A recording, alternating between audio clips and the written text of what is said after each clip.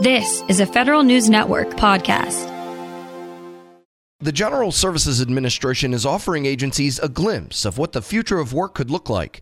Starting in early November, GSA will open up its shared workspaces in 3 cities, as well as its Future of Work headquarters laboratory.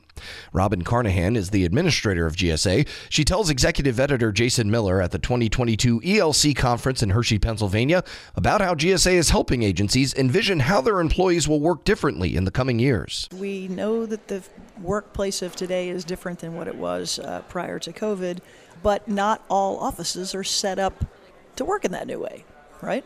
And they're not always convenient to where people live. And one of the problems that we observe as we talk to people about going back into offices is they've really appreciated the chance not to have to spend hours of their lives commuting, and they think they're more efficient in the work that they're providing when they don't have to do that. So providing folks other places to go to work, maybe closer to where they live, maybe set up and configured in ways that are more conducive to how people work in person today, is, I think, really important. But we need to learn about that. We need to learn how people use these spaces and what their needs are. So we have an IDIQ that has been set up for just over a year with private co-working spaces to be able to provide these offerings to federal employees. But we want to shine a light on that. So on November 14th is going to be a week where teams can show up, work for free in these private co-working spaces, and just see what they think of it. See what the tools are that really make a difference for them that might be effective going forward. So we're excited about that. We expect to learn a lot from that, and then we'll take those learnings and figure out what to do next. This is something that's going across the country, but in selected cities. Maybe tell us which cities so folks who are listening can say, okay, I'll tell my team in that city to go look out for this. Yeah, we're starting it just in 3 cities. It's going to be in Washington metro area, Denver, and San Francisco as the pilot. So we expect to learn a lot, and if it works out, we'll be expanding it to other places. A lot of us who have been around for a while will think back to the days of the telework offices, right, where you could, I'm from agency X, I'll go to this telework center in city Y that's near my house, so I don't have to go all the way in. And those had a decent life, maybe 15 years or so, but eventually they fizzled out. Is this trying to take that experience from, again, sounds like you've been around this longer than I have, early Jason. 90s into the early 2000s until they finally were closed down. Is that have your folks brought this concept back to you? Say, well, we did try this, but we tried it this way versus working with the private sector. Well, to be honest, I did not know this was tried in the 90s, but well done on informing me on that. But what we know is the world has changed a lot since then, right? So that is the important thing, is all of what we need to be doing is focusing on how do we empower our workforce to do their best work. That's what we want to do. And we know that the world has changed. We know that workplace flexibility is a thing that's important for our teams, and both to retain talent and recruit new talent. And so it's a thing that's very serious for all of us. Every agency is dealing with it, as well as the private sector. So this is not a big mystery anywhere. What I think the difference now is, as well than it was 15 and 20 years ago, is back then laptops were these big bricks. Mm-hmm. Not everybody had them. You were lucky if you had one. I was lucky if I had one. And now we all have them, and we all have the tools. So I think it's maybe back then it was a tools before the time. Now it's the time with the tools. And is that what you're hearing maybe when you talk to agency, whether it's deputy secretaries and secretaries, about the future of work, what they're interested in? Is that part of the discussion? What we have learned in the last couple of years is that people can work effectively from lots of different places. We have learned that. Some agencies took a little longer to get stood up than others. GSA was able to move really quickly because we'd been doing a lot of telework before. So we know that. We also know that there is an important role for offices, but it's going to look different than it's looked in the past. We also know that agencies are thinking more about sharing space, which, you've been around for a long time, hasn't always been a thing on people's minds, but now it is because they want to have an effective, optimized footprint for the space that they have. And we also know that all of this is going to look a little bit different depending on each agency. So it's not going to be a cookie cutter. So we're going to have to look at the mission need and then come up with a solution. So lots we've learned, but lots more to go. I'm glad you brought up the office space. I had an interesting exchange with an agency recently who I think there was a little bit of rumor mill that got played that said, oh, they're closing, they're going to send everybody home from headquarters. And I looked into it, and it was not true. That's why I won't mention the agency, but they are consolidating office space. How often are you having that conversation with secretaries and deputy secretaries and others now about that consolidation, or trying to move people into headquarters, or at least reconfigure headquarters? What are those conversations like? Yeah, look, this is a conversation every agency is having, because most people have been out of offices working elsewhere for a year and a half. Again, depending on the mission, some people need to be in, some people don't need to be in. And this is not only about space, which is the thing we think about all of the time, but it's also about talent. And how do you retain and recruit talent? And workplace flexibility at this moment is a way to do that. One of the things that we're very focused on with our agency partners is what is the optimized footprint that you're going to need going forward, knowing that we don't have all the answers right now, but for now, what would that look like? And so agencies are putting together their 5-year space plans right now, and I think those are expected by the end of the year. So our team's working really, really closely across all of the cabinet agencies to work that out.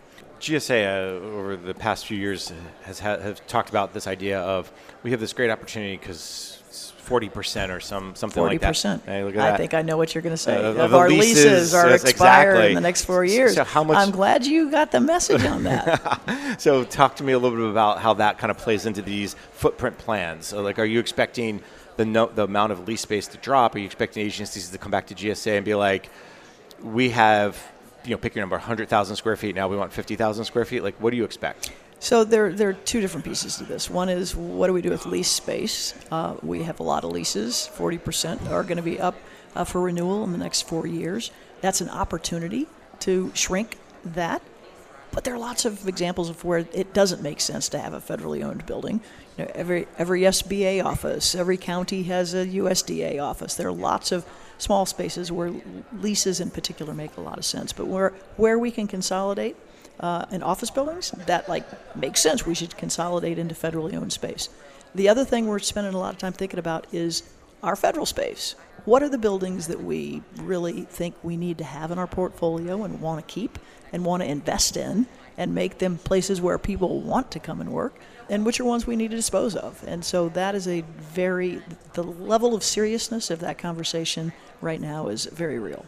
Let me talk about the other thing that GSA is doing related to this office space issue is having some products within 18F with headquarters at GSA that folks can come in and let me see how that works. If I move this chair here and this desk here, that's another pilot effort, or at least another proving ground effort. Maybe talk a little bit about what that is and what agencies should keep in mind as you guys open this up for others to come see. Yeah, we're calling it the Workplace Innovation Lab, and it's at 1800F, and lots of different vendors and suppliers of office configurations and materials and furniture have come in and basically set up test spaces in different parts of our facility. And we're going to open that up to agencies to be able to bring their teams in and work in those spaces and see what they like and see what they don't like, and they can test different ones out. We know that there's going to be an important role for offices. We also know it's going to have to look different than it's looked in the past, because people are just using office space in different ways and for collaboration spaces and other things. And so to be able to have people kind of try before you buy on that is pretty smart. And again, we'll see what people say. Part of what I'm trying to encourage is the culture of experimentation, to understand we're living in some uncertain times right now, but we don't have to be hamstrung by that. We can use it as an opportunity to see what new products can serve our customers, our agency partner customers, well, and just begin to test those out in lightweight ways. So I'm really excited about that. Robin Carnahan is the administrator of the General Services Administration. You can find more of Jason's coverage of the ELC conference at federalnewsnetwork.com. Leadership today, especially within the federal workforce, is being tested more than ever before. After an exemplary career as a former executive at the FBI, focused on policy and strategy, Sasha O'Connell, PhD, is guiding future federal leaders as the executive in residence in the School of Public Affairs at American University. Sasha joins host Shane Canfield, CEO of WEPA, to discuss her exciting career, the future of the federal workforce, and the lessons she's learned along the way. Hello, and welcome to the Lessons in Leadership podcast. I'm your host, Shane Canfield, CEO of WEPA, and today I'm thrilled to be joined by Sasha O'Connell. Sasha is an executive in residence in the Department of Justice, Law, and Criminology at the School of Public Affairs at American University, and spent the majority of her career at the FBI, and most recently as the organization's Chief Policy Advisor, Science and Technology, and the Section Chief of Office and Policy for the FBI's Deputy Director. Sasha, welcome. Shane, thanks so much for having me. It's a pleasure. Can you give us an example of someone early in your career that motivated you, and then what did that look like? Sure, absolutely. So it sounds almost cliche, but it was the dining room table. So I grew up with a stepfather who spent 30 years at the Veterans Administration at the VA, and he talked at the dinner table. He started as a social worker and then sort of rose up into management, administration, and leadership. And his stories, right, and his approach really, really impacted me. My mom, interestingly, ended up in a career in public service. She was a prosecutor. She's currently a retired state superior court judge. But she had a big career change also in her 40s. She went back to law school in her 40s. So getting all of that in the mix at a young age at the dinner table really, really impacted me in really specific ways. Yeah, that's amazing. My father was part of the generation that took President Kennedy's call to action. And he took that to heart, and he went and worked at the Department of Interior and a number of other places in federal service. So it's catching when you're around it. You've held a number of leadership roles at the FBI, which is historically a male-dominated organization. What skills or traits helped you most as you navigated that? Yeah, it's an interesting and challenging sort of situation and question. One I don't think I still am reflecting on. I've been out of the FBI about 6 years, and I'm sort of still thinking about it. I think the bottom line was when I was there, and I really grew up there, I didn't know any different. I grew up with male cousins and brothers, and it was sort of a continuation of my existence. So it did, in retrospect, it was a really unique situation, but it didn't necessarily feel that way for me at the time. I think staying mission-focused, staying not about me, staying flexible in terms of problem solving all helped me. I will say there's resources today that weren't there when I was there, or certainly when I was starting out. There's a lot of affinity groups for women in national security, women in federal law enforcement. And I will say I think I would have really benefited from access to those kind of resources as I was coming up. I had both incredible mentors, men and women, women across the organization who I became very close with, who were incredible supports, not just getting the job and starting out, but sort of matriculating through. But again, I'm really sort of proud of, involved in some of the work of those external organizations that bring women across government, executive women in government, and those kind of organizations together, because I think it is really, really helpful as one moves through. Yeah, we actually work with a number of those too, and go to their events and conferences and support them because it's important. How has your leadership style developed or changed over the years? Well, I think I've gotten a little more confident in it, right? The seeds were there at that dining room table. One thing that carried through that I learned from my stepdad was to focus on the process. He would talk at dinner about big ideas or big changes and how to get from here to there was part of his day job. So he thought about explicitly was getting other people on board, getting that stakeholder engagement, getting other people to think it was their idea if that was required. And that's something I started out with as a gift, right? That kind of approach. And then I got confidence in that, and then I added things. I will say, as I moved on, my appreciation for taking care of is maybe the wrong word, but really focusing on the people who work with you and for you in some instances, making sure that they have what they need to be successful in a tactical way. But then also something I definitely learned at the FBI as I went along is, the importance of creating an environment that is supportive and inspiring. We joke about it, but food has played a pretty serious role in my leadership style over time. I learned from great mentors. I worked with Bill Estevez at the FBI, who had a full-scale cappuccino maker at his cubicle, right, and would host coffee hour, and you'd see the steam rising across the cubicles. I worked with a great friend who used to carry hot frittatas for breakfast celebrations or on the metro, right, in one of those sort of coolie bags. And so I think it's been additive in terms of learning, gaining confidence in my approach, and then adding these pieces as I go that I've certainly learned from mentors and colleagues. And clearly you never let anything get in your way. You were mission focused, as you mentioned, and you just got the job done no matter what was in front of you. Well, I wish, and it was that easy. I mean, I think we had a lot of success. One thing has always been my approach when starting out as a leader too is to solve near-term problems. I always say sort of deliver short and then you can push them long, right? So we don't always succeed in those long-term goals or those, sort of blue sky ideas as leaders we want to achieve. But we deliver on those short-term pieces, right? And you get that buy-in from the stakeholders, and then often you can push toward those bigger dreams, hopes, aspirations, and goals.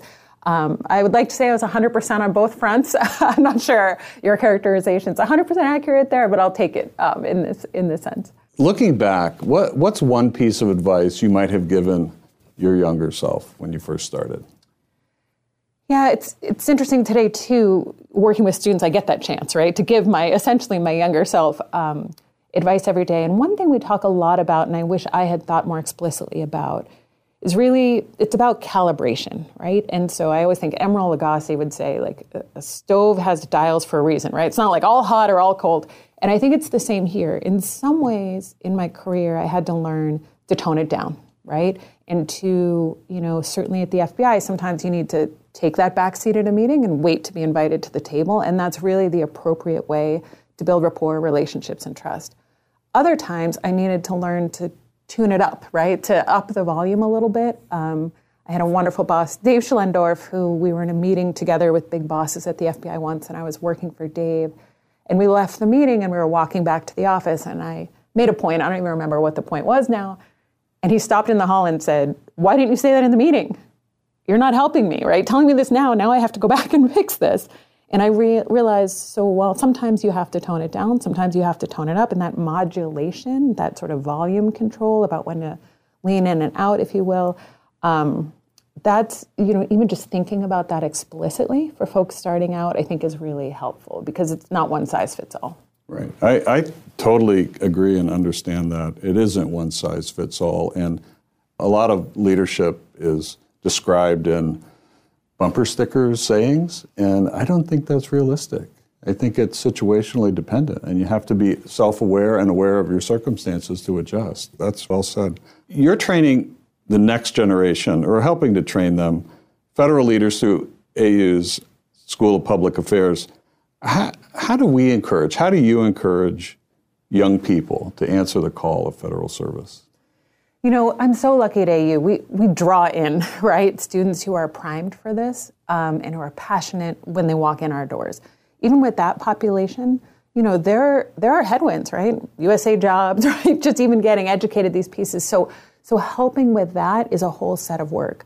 I'm also really passionate about, as you point out, reaching out to a diversity of folks who haven't even thought about these careers as careers. I had a conversation with a young woman the other day, and she was talking about law school. I'm fully supportive of law school, and I said, "Have you ever thought about a career in federal service?" And she said, "Isn't that for old people?" I said, "Okay." So, there's an education to do, right? Clearly, she's never seen the softball leagues, down on the mall, or kickball, or any of the fun we all have in town, where we certainly did when we were younger. But I really try, again, podcasts like this and other venues, to put myself out there and really talk about what it's like, the opportunities I had at the FBI to be in the middle of the mission space, and to explain that the federal government needs all kinds of skills, right? And diversity of thought, right? And diversity of people. So there's that sort of working with the group that's primed for us, and we need to help them get over those barriers, get in, and then stay engaged and passionate. And then there's reaching those new audiences. And there's a lot of work both places, but it's a lot of fun to work with young folks who are passionate about it. So I'm really lucky in my current job. And career civil service is a great path if somebody wants to take it. Our board is 100% SES level career civil servants. They are all dedicated. They have a real passion for what they're doing. They could go work anywhere, but they choose federal service. And there's no place, I always tell young folks who ask me about it, there's no place you're going to get the level of responsibility quickly as you do in federal service, right? And yes, sometimes things move slow. It's supposed to move slow, right? We talk about the reasons for that too. But there's really no other industry, maybe some startups you might get this experience, but really where you can be in the middle of mission space, whether you're passionate about the environment or national security or healthcare, public health, and you're going to get in there quickly and you're going to get in the mix and get exposure, experience, and opportunity for impact that's really unlike any other career. Perfect. Well, thank you, Sasha, and thanks to everyone for listening. I'm Shane Canfield, and this has been the Lessons in Leadership podcast. Talk to you next time. Reconnect with a carpool or vanpool. Even if you're commuting just a few days a week, Commuter Connections can match you with others that live and work near or at the same place as you. Prefer taking the bus or train? There's never been a better time to reconnect with transit. Plus, you have the added comfort of knowing Guaranteed Ride Home is there for any unexpected emergency for free. For more options, visit commuterconnections.org or call 1-800-745-RIDE. Some restrictions apply.